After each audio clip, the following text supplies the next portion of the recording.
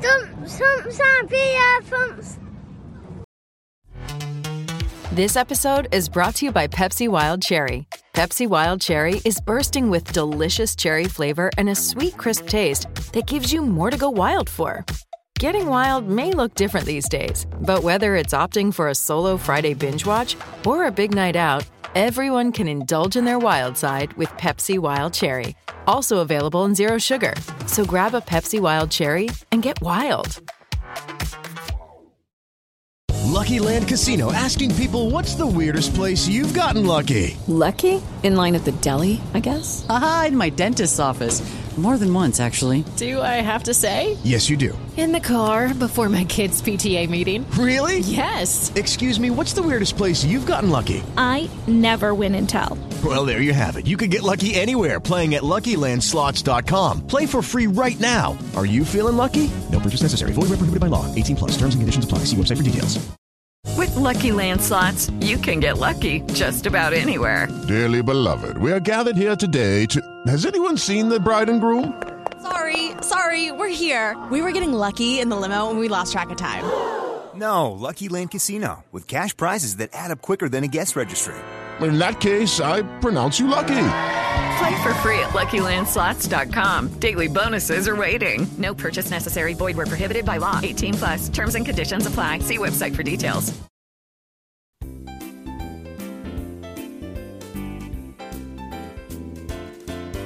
Stumps, umps, and beer pumps. Welcome to Stumps, Umps and Beer Pumps, a podcast for you, the players, supporters, and the hard-working volunteers that make our glorious game from the lowest to the highest levels in the UK and beyond. We at Stumps, Umps and Beer Pumps have now teamed up with Derbyshire County Cricket Club to promote cricket at all levels across the county and wider regions. I'm Rick, I'm here with Ian, Richard and Neil as we take you on a journey around our home here at Winshill Cricket Club in Burton-on-Trent. On this podcast, we'll keep you updated on all the goings-on here at Winshill Cricket Club, and we will also be answering all your questions and inviting you, the listener, to send in all your stories from around the cricketing world. We will, of course, have a special guest coming with their view from Cow Corner, with all their stories, ideals and anecdotes. So, let's get started and bring you up to date with the goings-on at Winshill Cricket Club, the little club with a big personality. Stumps, umps and beer pumps. So, welcome to another edition of Stumps, Umps and Beer Pumps. This week we're joined by David Griffin, the Heritage Officer at Derbyshire. Some great insight into county cricket coming up. And also with him is Annie Chave from County Cricket Matters. But before that, we're just going to have a quick chat about how everything's going at Winshill at the moment. I've got Neil with me and Rick. Hi guys. Hello. So Winshill had a bit of a rough time over the last few weeks. We were in the lofty heights of first in Division 3 South. Nosebleed. Yeah, we were a bit really, and the second team have been doing fairly well in Division 6, consolidated position halfway up the table, which is a pretty good start for their first year in that higher level. So Neil, going back to the first team, it's been a tough few weeks. We've lost, I think, 3 out of 4 with one win over Elverston in the middle of it. What do you think's been the problem? I mean, I know we've had some holidays. What do you think? Yeah, I think players being away, definitely a big issue. Just one of the ball at the minute. I think that not done a lot wrong, I wouldn't say. Yeah, I know you captained one of those games against Ralston. Sorry to bring that up, mate. But, I did all right, but it's just the fact that I had no players. Yeah, that was tough. I mean, Ralston turned up with a pretty strong side after we were sort of hoodwinked, I think, into think they'd have players on holiday. We were very weak that day, but I think we showed ourselves okay. I think it was Burton next. Yeah, lost down Burton. Down at their ground. It was like lightning out there. The outfield was really quick. I mean, that's what we've come across that a couple of weeks. The outfield being very, very fast. Yeah, it was scorch, yeah. Yeah. Plus, I thought they bought the boundary a little bit as well. It was normally right to the edge at Burton, but it was like really... I thought so. It flew, it absolutely flew. Yeah, but... we're a little bit under par on that day. Probably a couple of drop catches again that went against us. Curse of Eddie. Yeah. I think you was going to say, weren't you, that we're going to record a special GOAT podcast. It's in the editing stage at the moment. I think it'll be one of the next few episodes. But ever since we've mentioned Eddie's ability to catch, he dropped about 4 catches. I think. Poor old lad. Cursed him. Really. So. No. And then we beat Elverston.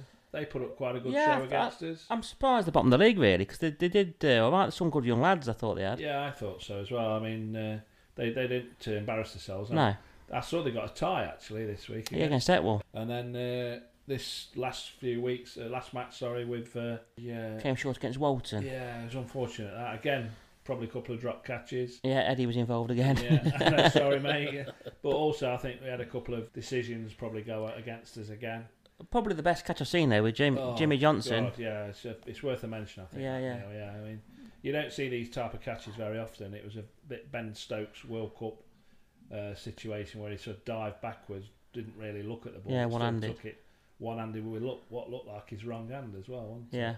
So that was a gasper. That was, wasn't it? Really wow. Really good. We're still second because actually all the other results you could say went in our favour. Really, Mickleover obviously won, and all the others sort of lost or didn't get to pick up so many points. So we're still second.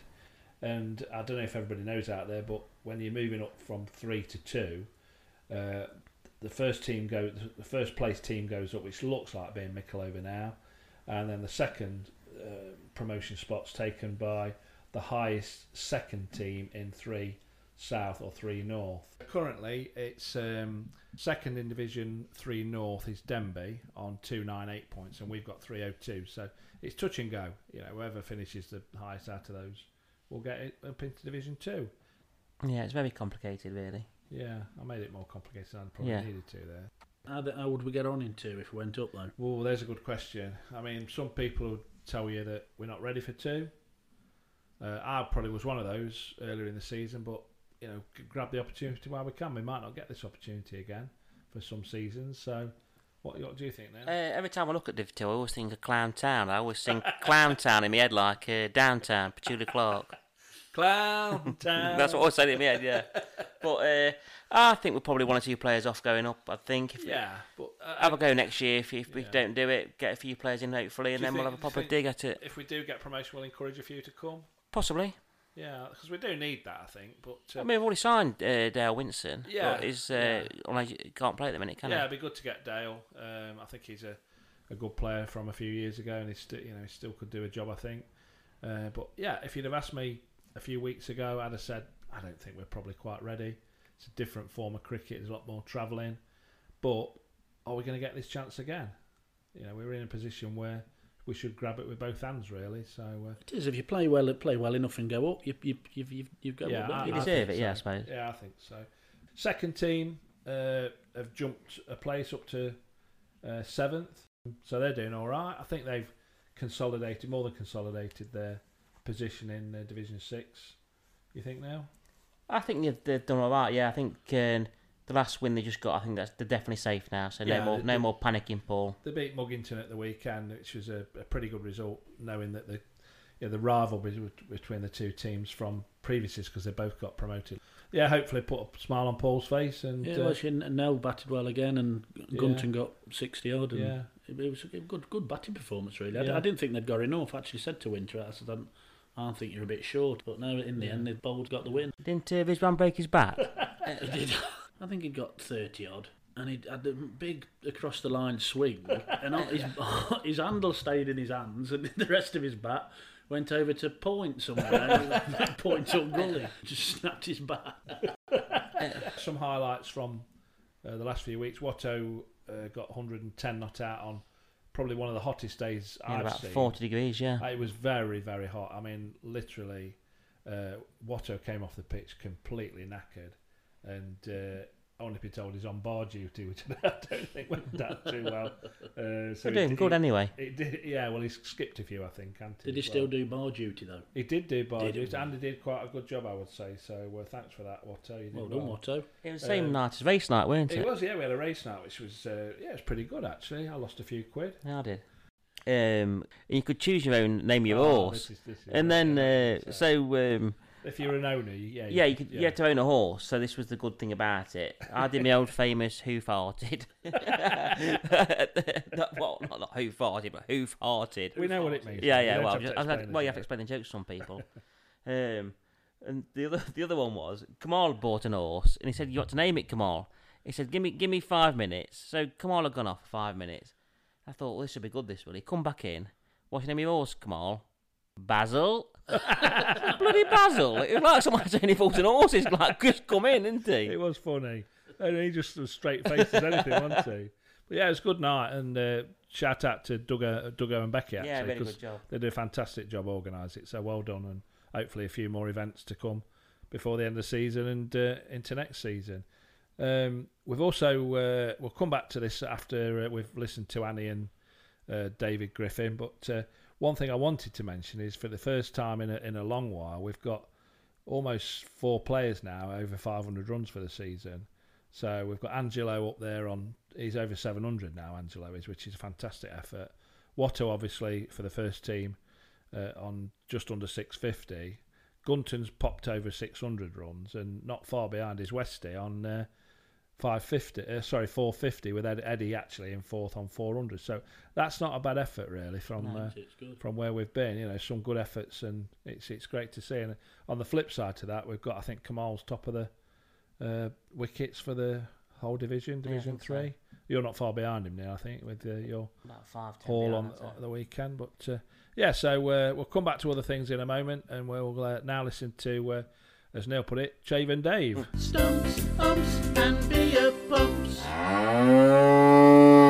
Welcome to our latest venture into Cow Corner. So we're back on Zoom today as we bring together 2 of county cricket's biggest supporters for a simple enough chat. What is great about county cricket and where's it going in the future? So joining us today from 2 counties with approximately 300 years of history between them, that's the counties, not our guests, is broadcaster, columnist and editor of Matters County magazine, Annie Chave. How are we, Annie?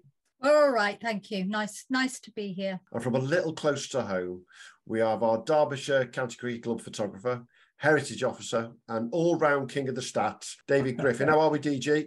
I'm fine, thanks. Yeah, good to see you, mate. So I'll get Richard will get us started. Where do you want to go first, Rich? We'll start with you first, Danny. Just tell us a bit about your background, how long you've been involved in cricket, earliest memories, and who got you involved in cricket, really. I'm glad you're starting at the top, obviously. Good. Yeah. I was born into cricket. I just am cricket. So my dad is a complete obsessive. He has 4 children, and from mother being pregnant, probably we were at the cricket ground every Saturday, Sunday, being part of the team. Which club was that? Well, in Devon, we've got a cricket club called Erratics Cricket Club, which is a friendly only team, and we have over 60 friendly only matches in a season still. So we have a massive amount of games, and we are thriving. We've got loads and loads of players. It's really, really successful, really positive. Lots of youth, lots of men playing with their sons. Women play as well. I've played. It's just glorious, and it's everything friendly cricket and grassroots cricket should be about. And it was my summer, my life. It still is. I'm the secretary now. Yeah. And I moved into sort of county cricket very early on because when I was 7, I happened to see a certain Viv Richards and Joel Garner playing at the top of my road, because we lived by the county ground in Exeter. So that'd be a good start then. I was completely overwhelmed by Joel Garner and Viv Richards. And so were they your earliest memories, or was it the more local cricket that was your earliest? They were my earliest big cricket memories, proper cricket. Made biggest impression on you. Not just, they were just incredible. And I wanted to know all about Somerset, and it's just that. So that is my life, really. The summer is cricket, and every mealtime, everything we do, it's all about cricket. We all go to the pub and talk about cricket, and it's all my family, my son, my husband, my dad, my brothers, my sister, and my mum. We all talk about cricket. Brilliant. What about you, David? Well, I was very much, I'm 60 years of age. I think most people of my age were introduced to cricket almost by force, because I remember being in Ilkeston as a boy at 5-6 years of age, and a teacher coming and saying, right, the girls go off and play netball, the boys come and play cricket, and you sort of had no choice but to have a go at it, as it were. And my father was a keen cricket fan. Cricket, of course, was free to air throughout the 60s, 70s, 80s. So I would sit at home and watch those early John Player League matches. My dad would walk me down to the Ilkeston Rec to watch Ilkeston Rutland play. And then on the 3rd of August 1974, took me to the Ilkeston Rec to see Derbyshire play Nottinghamshire.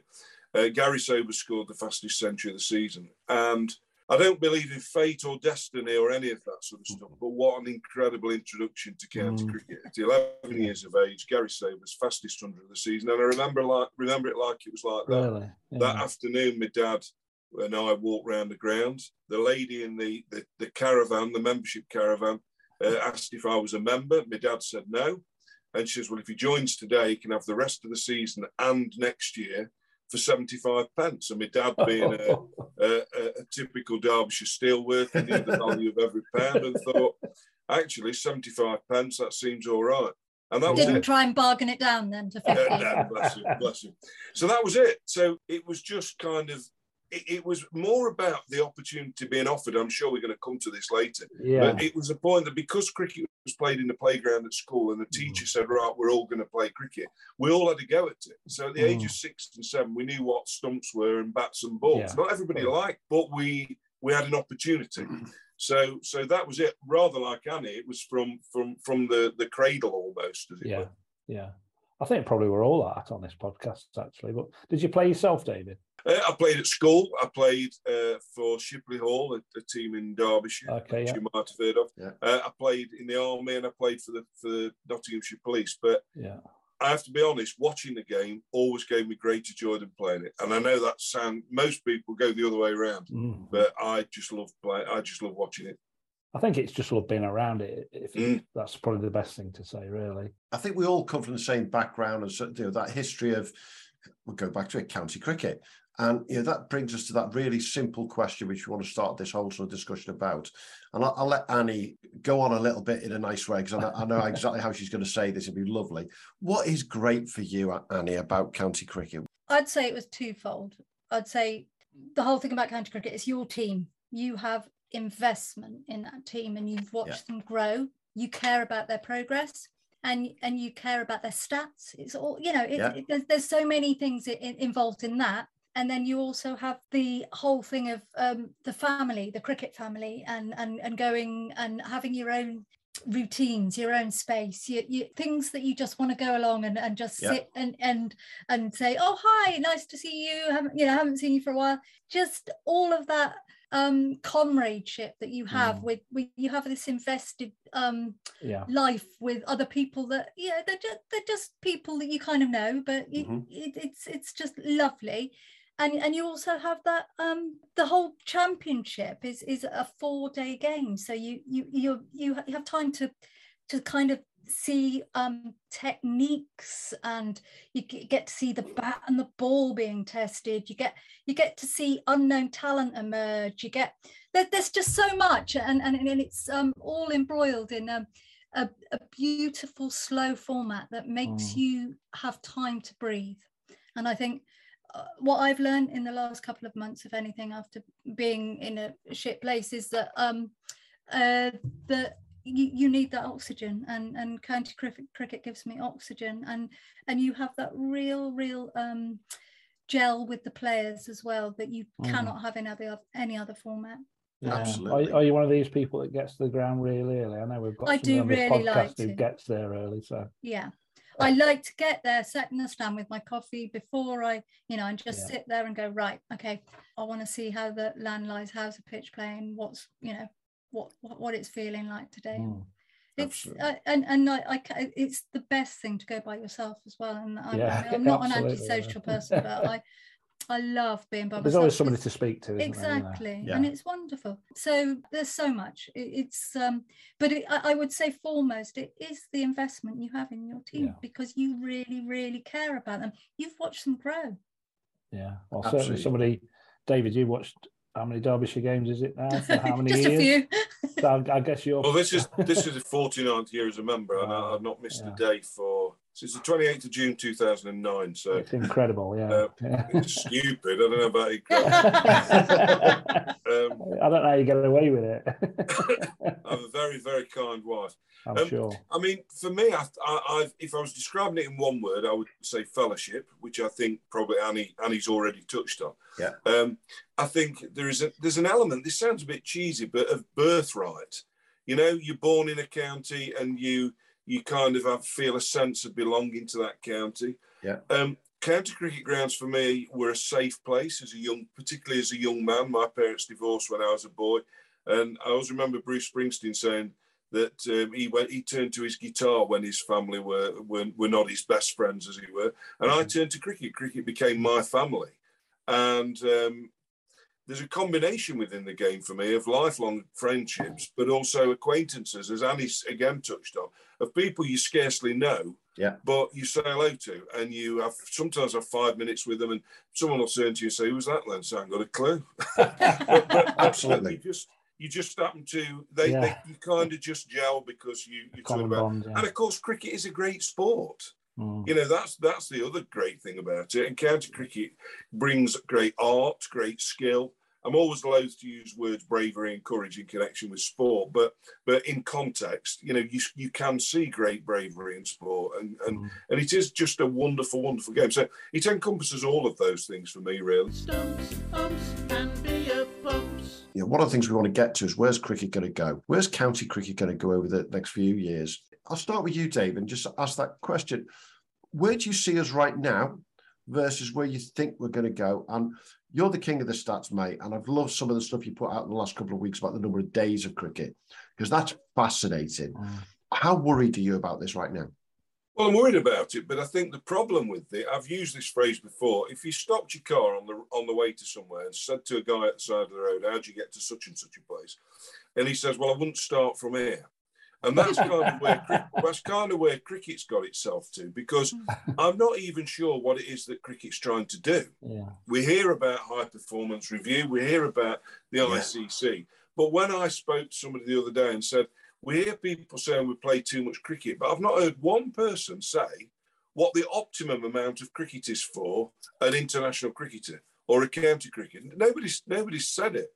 So I'm not really sure where we're trying to get to. The high performance review is currently looking at all aspects of English cricket, but where it leads us to, I do not know. What I sense may happen long term, and actually might be better for the game as a whole, is if you look at the tiering of cricket, at the top of the game, you've got the international game, and everything else sits below it. But what sits below it is fighting for air. It's fighting for space. And maybe what we need to do is to say, okay, there sits international cricket at the very top of the tree. Beneath that, we will put franchise cricket and let it do whatever it wants to. And beneath that, put domestic cricket, let domestic cricket run its own thing without any interaction with the franchises. Because I keep hearing all the time that every young cricketer wants to play franchise cricket, but how many people are actually playing in the 100 from county cricket? There's still 300 people who aren't good enough or aren't good enough yet to play in 100. So there is still a huge number of cricketers available to play county cricket. And I think there might just have to be a separation, that we say to players, right, if you want to play international cricket, there's international cricket at the top. And we've already got people like Ben Stokes and Johnny Bairstow pulling out the 100. We'll sit beneath that in another tier, white ball franchise cricket, and say, if you want to go and play that, go and play it. No problem at all. But then below that, we have county cricket. And if you want to play county cricket, you play county cricket. But we might have to put some restrictions in place which say, once you've chosen which format you want to play this year, then you can't opt in and out of them. Because that, I think, would then allow county cricket to have a proper schedule that would work for everybody. I think there's a lot. Yeah, I think there's a lot of sense that you're right. You wouldn't start here. Absolutely, David. I mean, it couldn't be more of a mess. It really, really is.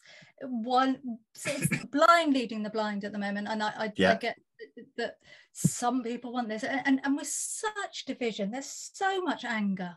I've never ever known it like this.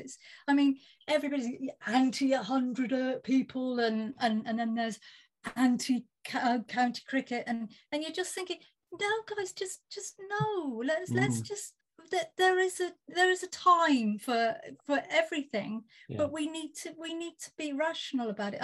The problem is we can't just have franchise cricket taking over the world, because where does it stop? What we go from one tournament to another tournament, and when do you actually play anything else other than franchise cricket?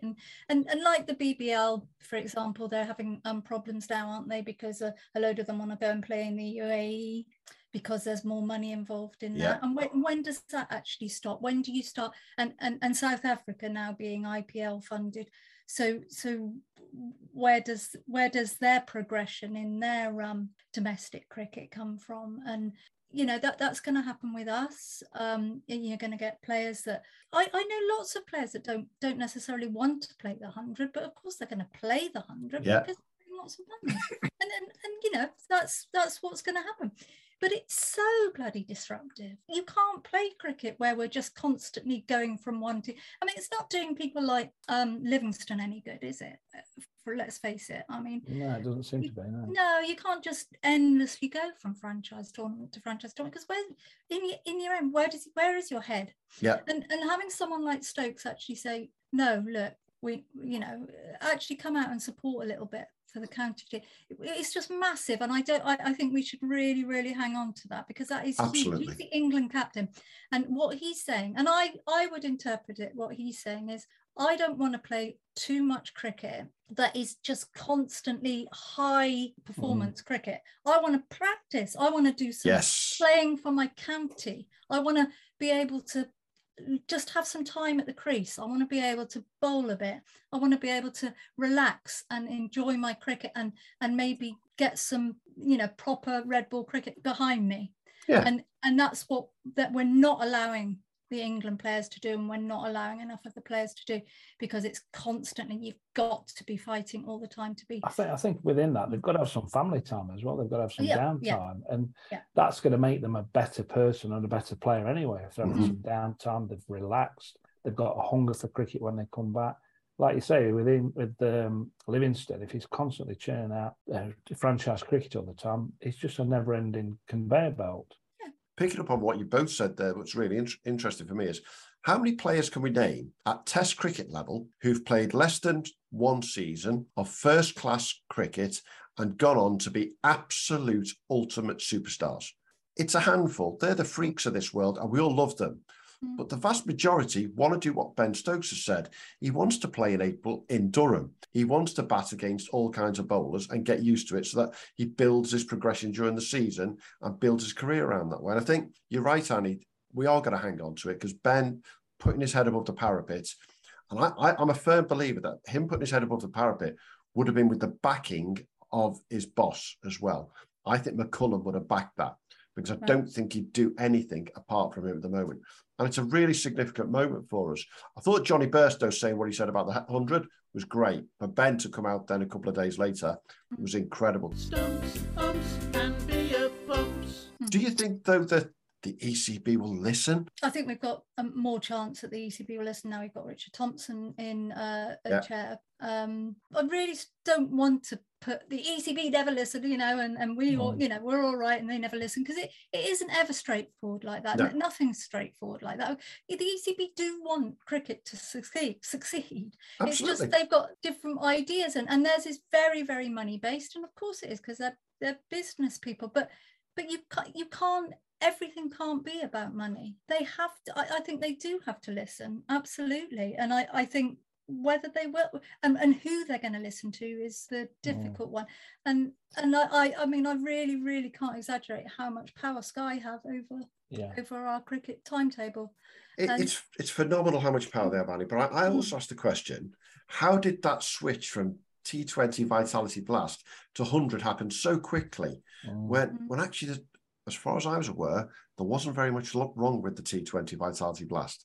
I think what Sky don't like about the T20 Blast is there's so many games, so it's a lot of I think with 100 they play one game per night, like they do in the BBL. So it was very much steered by them. I would say that if we cut it right back Which I don't, the ECB. Well, they didn't show many games, did they? I mean, it was hardly on.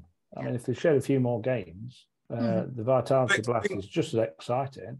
I think, if I may, we sometimes need to go back to, because I think it's been lost in the mists of time.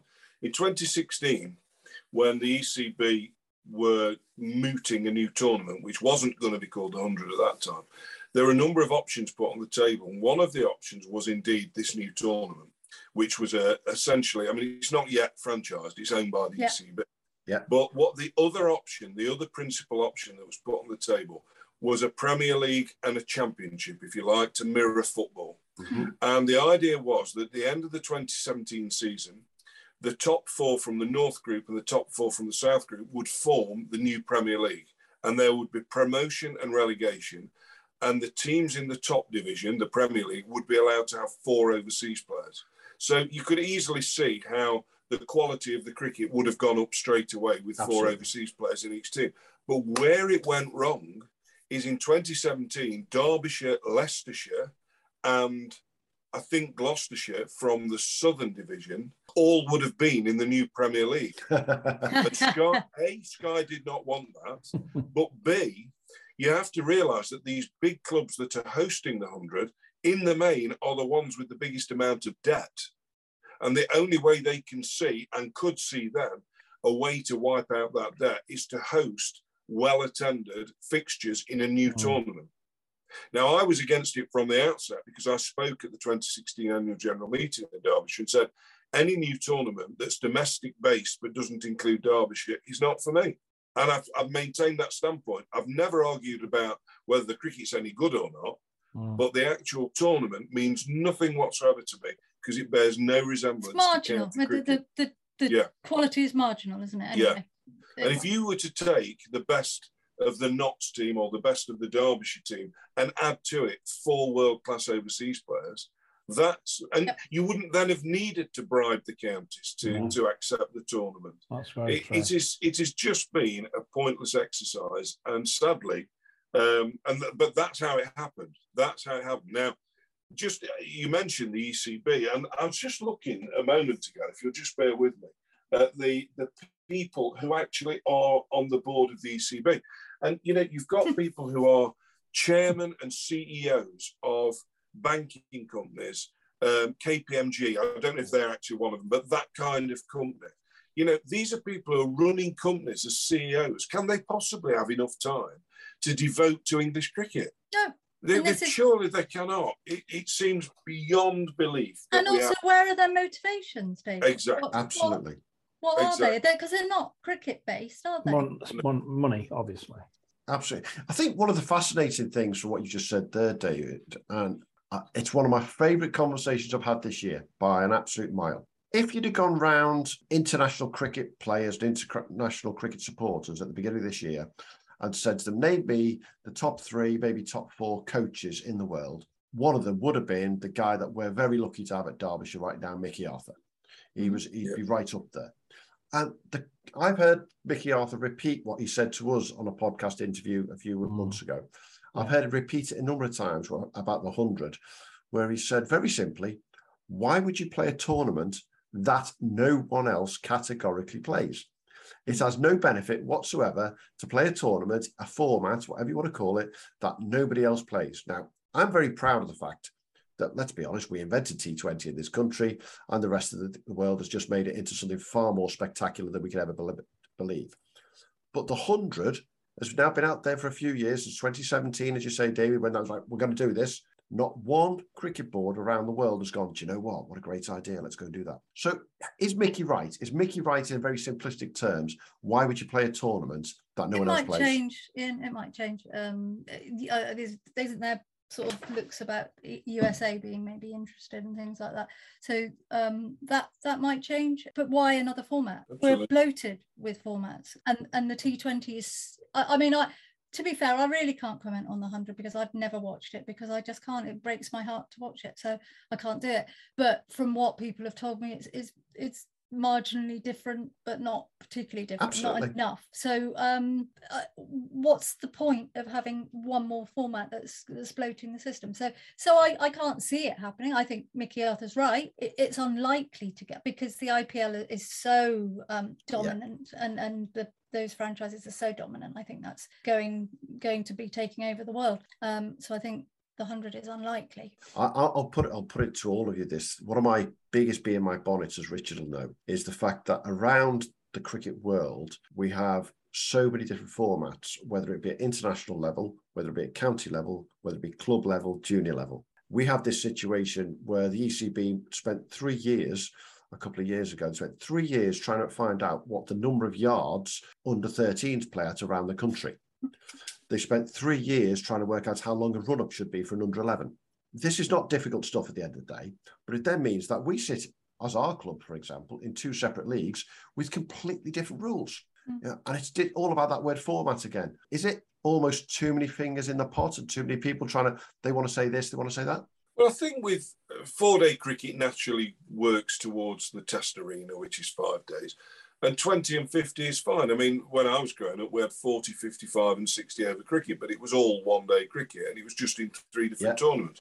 But I think it's perfectly reasonable at professional level to play 4-day cricket, 50 over cricket and 20 over cricket.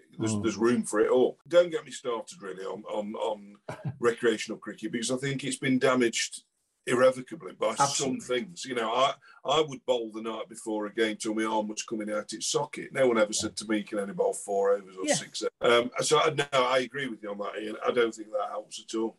And just going back to what you mentioned about Mickey Arthur, I actually think, I mean, obviously we're delighted to have Mickey Arthur at Derbyshire, but it kind of, I would imagine there's 1 or 2 people, you know, in cricket, they're a little bit miffed because it doesn't fit the agenda, does it? Because Mickey Arthur suddenly makes Derbyshire relevant. Yeah. And people listen to Mickey, you see. And, you know, I listen to T20 commentaries, and, you know, they'd often talk about little old Derbyshire. When Derbyshire weren't even playing, Derbyshire might get a mention. And, oh, yeah, Davy Houghton, he's a lovely bloke, and this, that, and the other.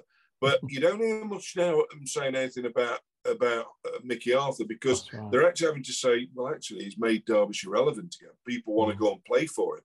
Zach Chappell has just signed for Derbyshire on the back of Mickey being there. And Ian Bell there as a batting coach. This is not how English cricket's supposed to go. It's wonderful. Yeah, it is wonderful. But Derbyshire is supposed to be irrelevant, you see. And Mickey being there is the last thing you want, because what if we were to become, well, relevant? My word, what would that do for the game? That's going to bugger them up, isn't it? Nearly as bad as Somerset being relevant. Yeah. You'd be an international superstar then, David. But it's funny, you joke about the fact nearly as funny as Somerset being relevant. Somerset were the county. They were absolutely the county back in the late 70s and the 80s. And to see some of the big names that were down there at the time. Can I just say, while you're talking about Somerset, it is an absolute travesty. Absolute travesty. It's August and there are 4 fixtures. I was going to say that, I mean, the weather's beautiful. We're all sat here when we could be sat watching. Heartbreaking. Absolutely. Yeah, absolutely heartbreaking. Have either of you had an opportunity, and I think that's one of the things we talked about, we're going to chat about really. Have either of you sort of just got a piece of white paper at any point and gone, this is how the schedule could work to make it simpler? Because I'm sure David has. Go for it, David. Where do you think? Because I've got my thoughts as well. Well, one of the problems you've got to overcome is players telling you that they don't like to mix up formats. If we've got to fit into the programme 78 days of cricket, I don't mind that the T20 is put into a block. I can cope with that. I can also understand that makes it easier for overseas players to come in. But if you're going to put it into a block, make sure you play at the very least on Friday and Sunday. Don't play on Monday, Tuesday, Wednesday, Thursday, because nobody wants to come and whatever. So you've got to play T20 in a block and make sure that the bulk of your games are on a Friday night or a Sunday afternoon when people can watch the game. In terms of the other competitions, see, I would be quite radical, and I would say, why can't we run a 50-over competition alongside a 4-day competition? What we need most of all is to reinvent the way in which the schedule looks, and that means play cricket at the weekend. So if it was me, I would have 2 divisions of 9 in the county. Well, I wouldn't. I'd go back to 1 division, but I know that genuinely will never happen. I'd have 2 divisions of 9, 16 first-class matches, and the teams you play the first-class matches against, I would also play a 50-over game.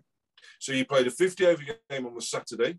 So just for sake of argument, Derbyshire plays Somerset at Taunton. On the Saturday, they have a 50-over game, and on the Sunday, they start a 4-day game. You wouldn't go back to the old John Player special where they had it in the middle of the game. Yeah, right? But the one-day game comes first. Yeah. And I think because the season lasts for 6 weeks, you could do that for 3 weeks at the start of the season and then have a week off. Then you could do it for another 3 weeks and have a week off, another 3 weeks and have a week off. Then you have a month of T20, and then you play your last 3. And so everybody gets to have 4 weeks off, because that's the big thing cricketers seem to want, is time off.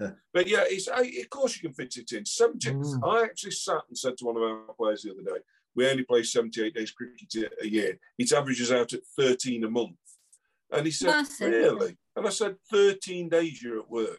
13 days. And I understand the argument about player welfare, but welfare of everybody is important. You know, it doesn't matter what job you do. You take it for as read. But can I just get, I'm just going to digress just for a moment. 15, 16 years ago, Derbyshire moved to 12-month contracts for our cricketers. Now, ostensibly, the reason for doing that was so that players got paid every month for 12 months instead of got paid double for 6 months. And it made life easier for them. And it also meant that things like mortgages were easier to obtain because they got a 12-month contract. It was never envisaged when they were given a 12-month contract that they would then spend 12 months playing cricket, which is what most of them do. They'll finish at the end of September and they'll be back in the indoor nets at the beginning of November. And they'll have 5 months running up and down the gym and doing all this kind of thing without, and then complain when summer comes along that they've played too much cricket. Those that aren't playing for franchises, I mean. Yeah. And so what I would say to these county cricketers is enjoy your 12-month salary, but for goodness sake, have October, November and December off. Yeah.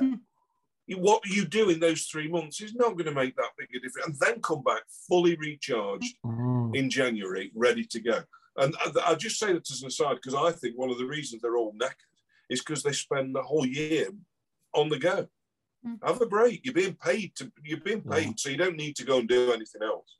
Absolutely. And anybody who's in any sort of franchise cricket, as Annie just pointed out there, they literally could be doing 11 and a half months out of 12. And when they're not in the UK, they could be flying from here to there, doing the next 6 weeks somewhere, or even, and it's one of my bees in my bonnet again, the fact that they could sign for someone elsewhere for 1 game, 2 games at a time. The fact that someone in the BBL in Australia all of a sudden needs an extra player for 2 games. There has to be some legislation on it. That's just ridiculous.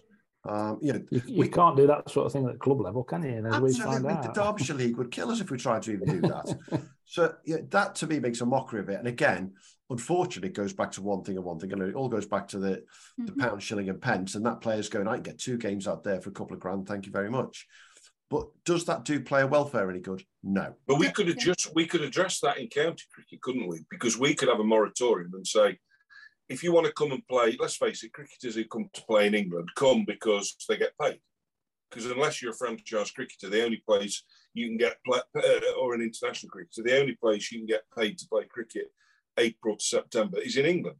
So how about we say to people who come, you can come, but only if you come for the entire summer. Yeah. Like Shan's done.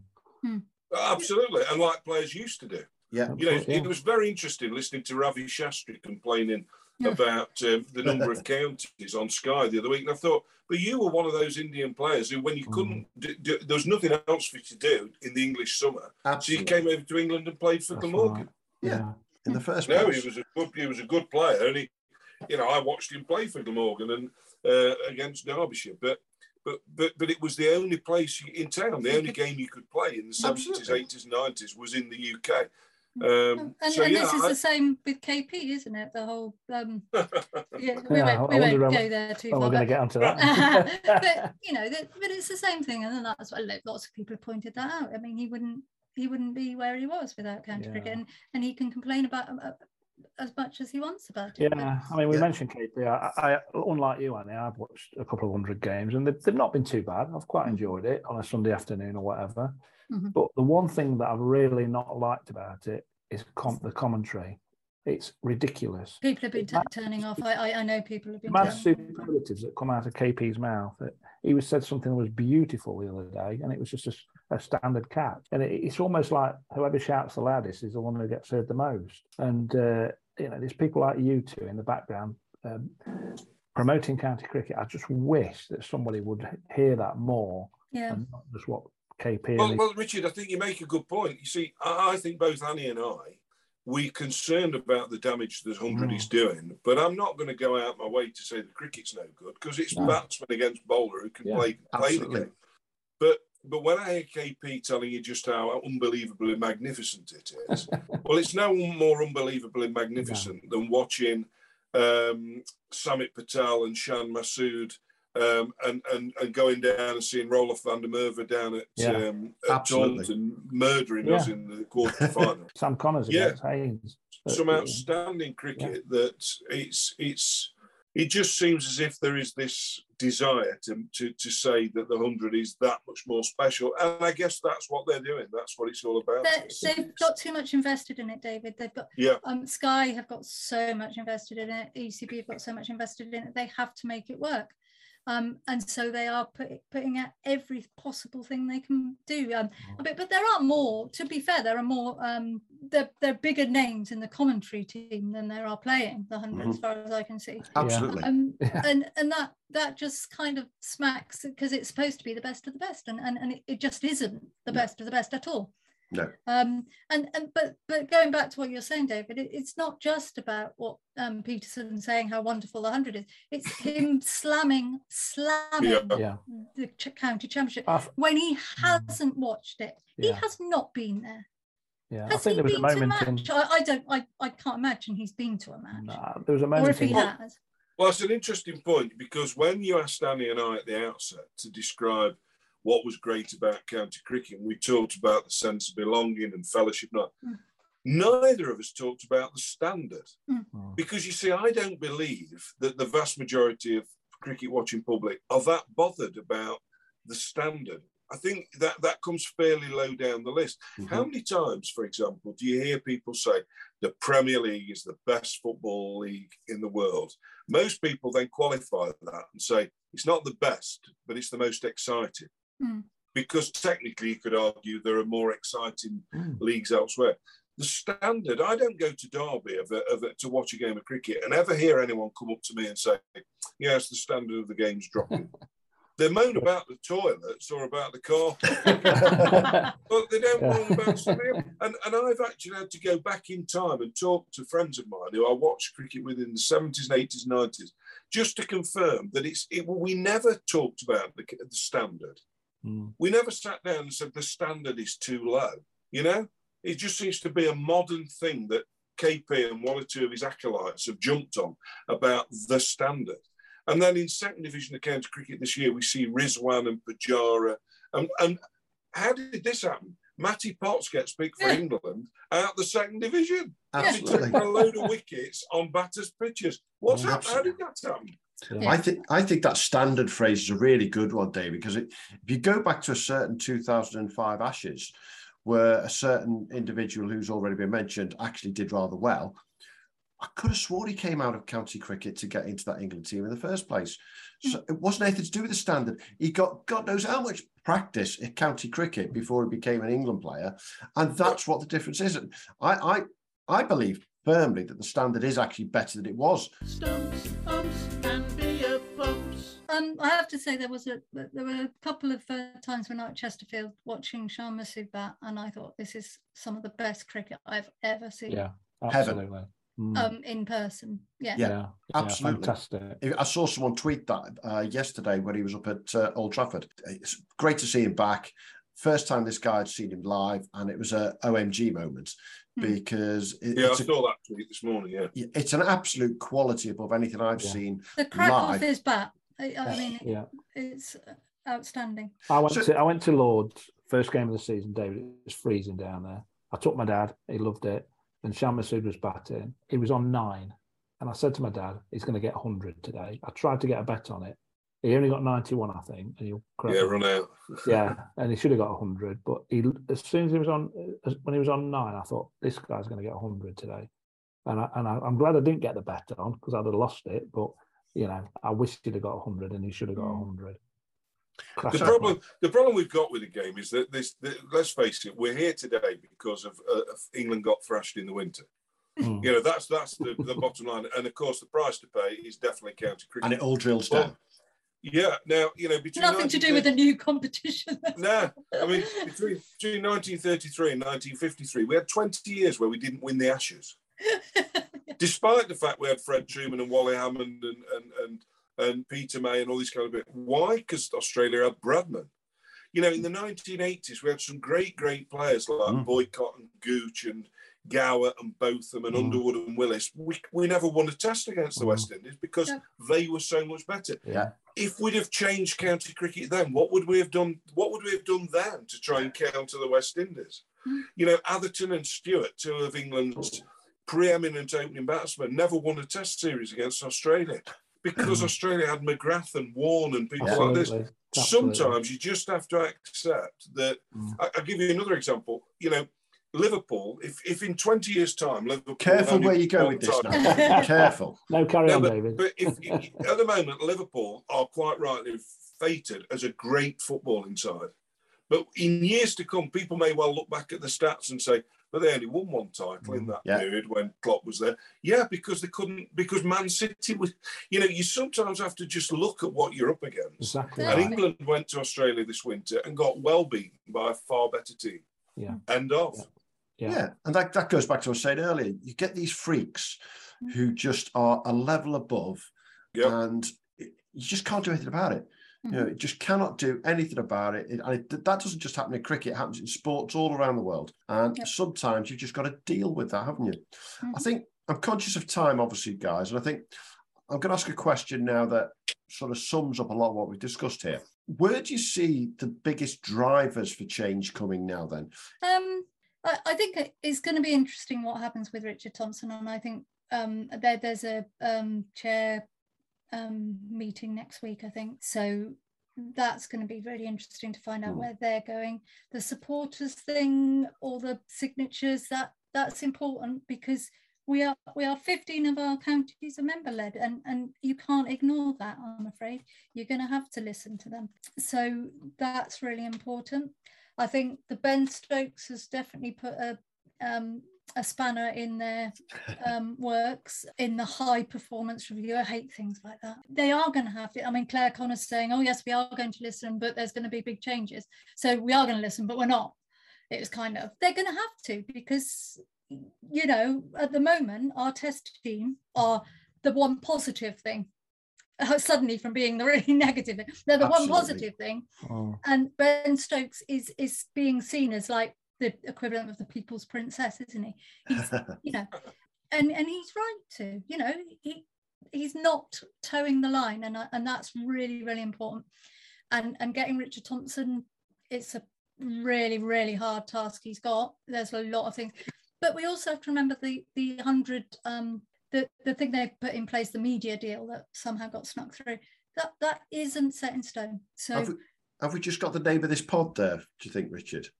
Yeah, I could have there, yeah. The people's princess. I think so, yeah. I think Stokes would love that. Yeah, I'm sure he'd love that. Yeah, I think that's a really interesting point on the media deal, Annie, in particular. It's there, but it ain't signed, sealed, delivered, is it? No, it can be changed. It would be a lot of hoops, but... Absolutely. And yourself, David, changes, where do you see the biggest drivers? I think you see, negotiations are a key thing here. And I think all this will depend upon how strong the county chairs are. Because my suspicion is there'll be a nuclear option that will come forward. Just for sake of argument, it'll be a reduction to 10 games in the championship. And everyone will go, shock, horror, we can't have that. And they'll come back with, all right, what about 12? And the chairs will go, oh, yeah, that's better than 10. Yeah, we'll take that. But it's still suboptimal because it'll still be a reduction. If it was me, what would I be saying if I was one of the chairs around the table? I'd be saying, I'll tell you what, let's propose 2 divisions of 9. We play 16 matches. Let us go in with our starter for 10 rather than just sit back, all acquiescent and wait for them to throw something at us. Because that would be my point. Go in hard, go in with something and say, no, we want 9 games and we'll reduce down to 14, which is what we already play. What are the drivers? I mean, Annie's made some really good points there because fundamentally 15 counties are still member-owned. And there has been a change, which you may not be aware of, but it's contained within the ECB Articles of Association, that hitherto when a county chairman, and they are all men at the moment, has cast his vote, he casts it in a personal capacity. The rules have changed, that they now have to cast their vote on behalf of their members. Now, I'm staggered that it wasn't always a vote on behalf of the members, but now it has to be. Now, our chairman has told us at a forum last Tuesday at Derby that there'll be another forum and a consultation once they know what the ECB are coming up with. And they will basically find out what the members want, and the chair will take the members' mandate to Lords. Yeah. So my plea would be to all of those counties that have still got a members' club, and even those that haven't, is contact your chairman and make it quite clear from your perspective as members, you do not want to see any reduction in the amount of cricket played, and you'd like to see a more sensible schedule. And it's then in the hands of the chairs to go and cast their vote in your... They work for us effectively. So that's the driver for me, is the members have got to be positive and got to be strong with their chairs and say, don't sell us down the river. Yep. We've got to hold on to these members clubs. It is major. It's like a cooperative. It's so important, and it's wonderful to have it. And if we lose it, we lose it, and it's be interested to know how many other members from not just Derbyshire but other counties that are member owned know exactly what you just said there, David. Because I think that's significant. That change in the Articles of Association is quite massive, actually. And anybody who is a chairman of a county that goes and votes on his own without talking back to his members, he's effectively doing it illegally. Yep. He's effectively doing it completely unethically, illegally. I'm not sure what the right terminology would be, but he's actually not following the Articles of Association that he's supposed to.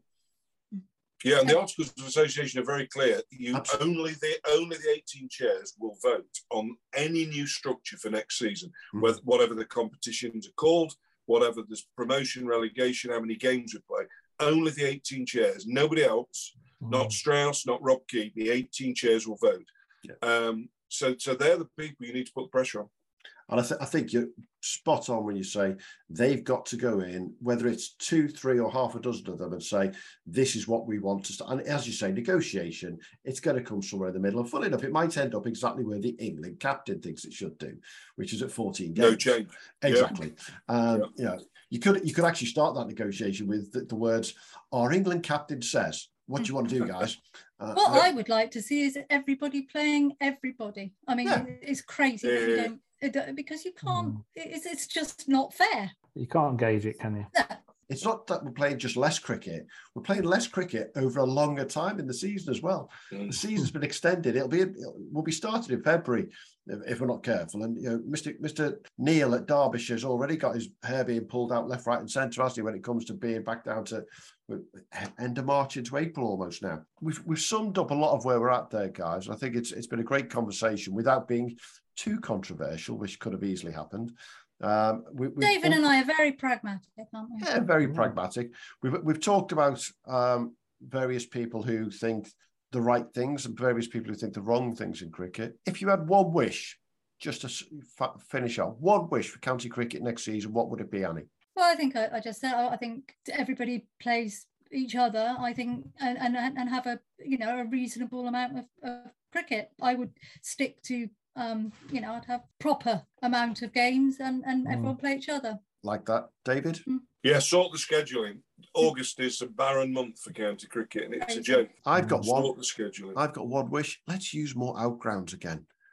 Because they are absolutely fabulous. Yeah, I come from, as you say, Lancashire. We Liverpool play at Southport, at Sedbergh. The weather was a bit dodgy up there, but some of these grounds are fabulous. And obviously, the day out at Chesterfield, we've got another one coming up very soon for Derbyshire up at Chesterfield for the Royal London. They're just fabulous. Anything you'd want, Richard? Yeah, my simple comment would: common sense should prevail, and we protect this fantastic game that we've got. Simple, common sense. That's why do why we he's have to chairman of our complicate club now. things? I don't know about that. And also just one thing, the whole premise, new audience, and we're all white and we're all old and we're, it doesn't have to be that way. It's not about trying to not have it for young kids at all. That's right. There is so much that is wonderful about county cricket for young kids. There really, really is. And that's in community-based things that are so being focused on at the moment. Yeah. We're a club who's worked very closely with our own cricket board in the last 5 or 6 years, Annie, to go from basically 6 kids to 90. And we've used what the ECB have given us. We love what they've given us when it comes to All-Stars and Dynamos and all of these things. And we had a women's festival down the ground. So we think we're doing all the right things. It's where it goes next, isn't it? And it's that up that pyramid. Absolutely. We're at the very bottom. Desperately need funding. Desperately need funding. Desperately need focusing on. Stumps, umps, and beer pumps. Final question from us, Annie, is you've been invited to enter a team into the Stumps, Umps and Beer Pumps 6-a-side competition this summer. So if you had to put your perfect 6-a-side team together from any cricketing genre that you wish, who would your 6 players be? You've got to have 2 batters, 2 bowlers, an all-rounder and a wicket-keeper. Okay, seeing as this is a county cricket podcast that we'll be doing, I'm going to stick to this season's county championship players. So they're not ideal for obviously this format, but because we've been talking about that, I'm going to go for players that I've really enjoyed watching, but also have the potential to be a bit six-a-sidey as well.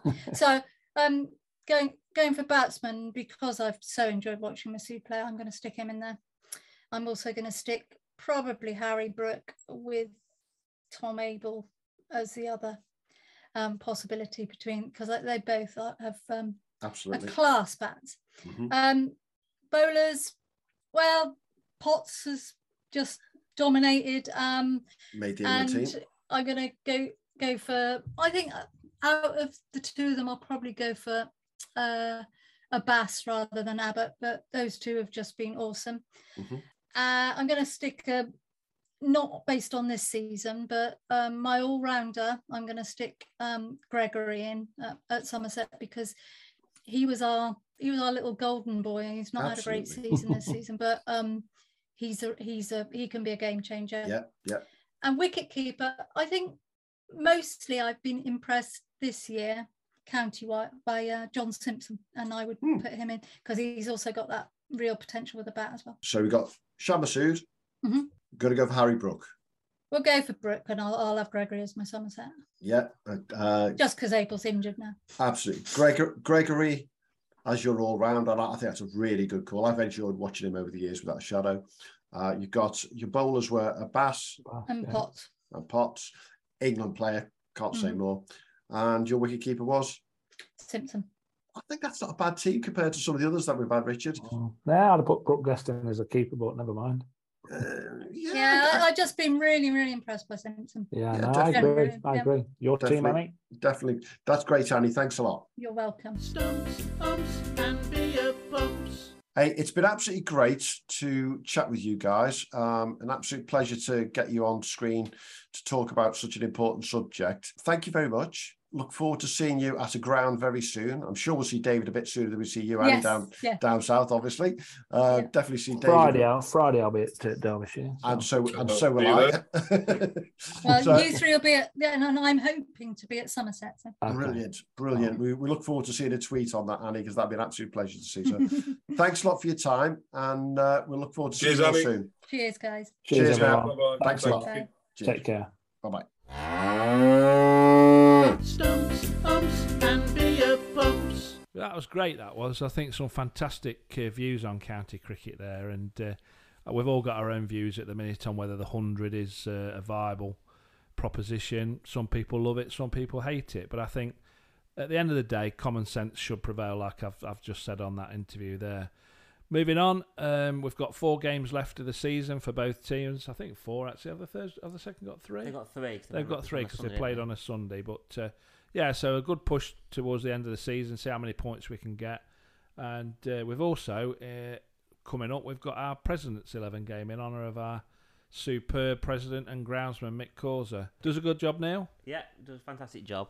And it's always a good laugh down there. We have a few beers. And yeah, that's coming up. So on the next podcast, we've got some exciting guests coming up. We'll give you an overview of the President's 11.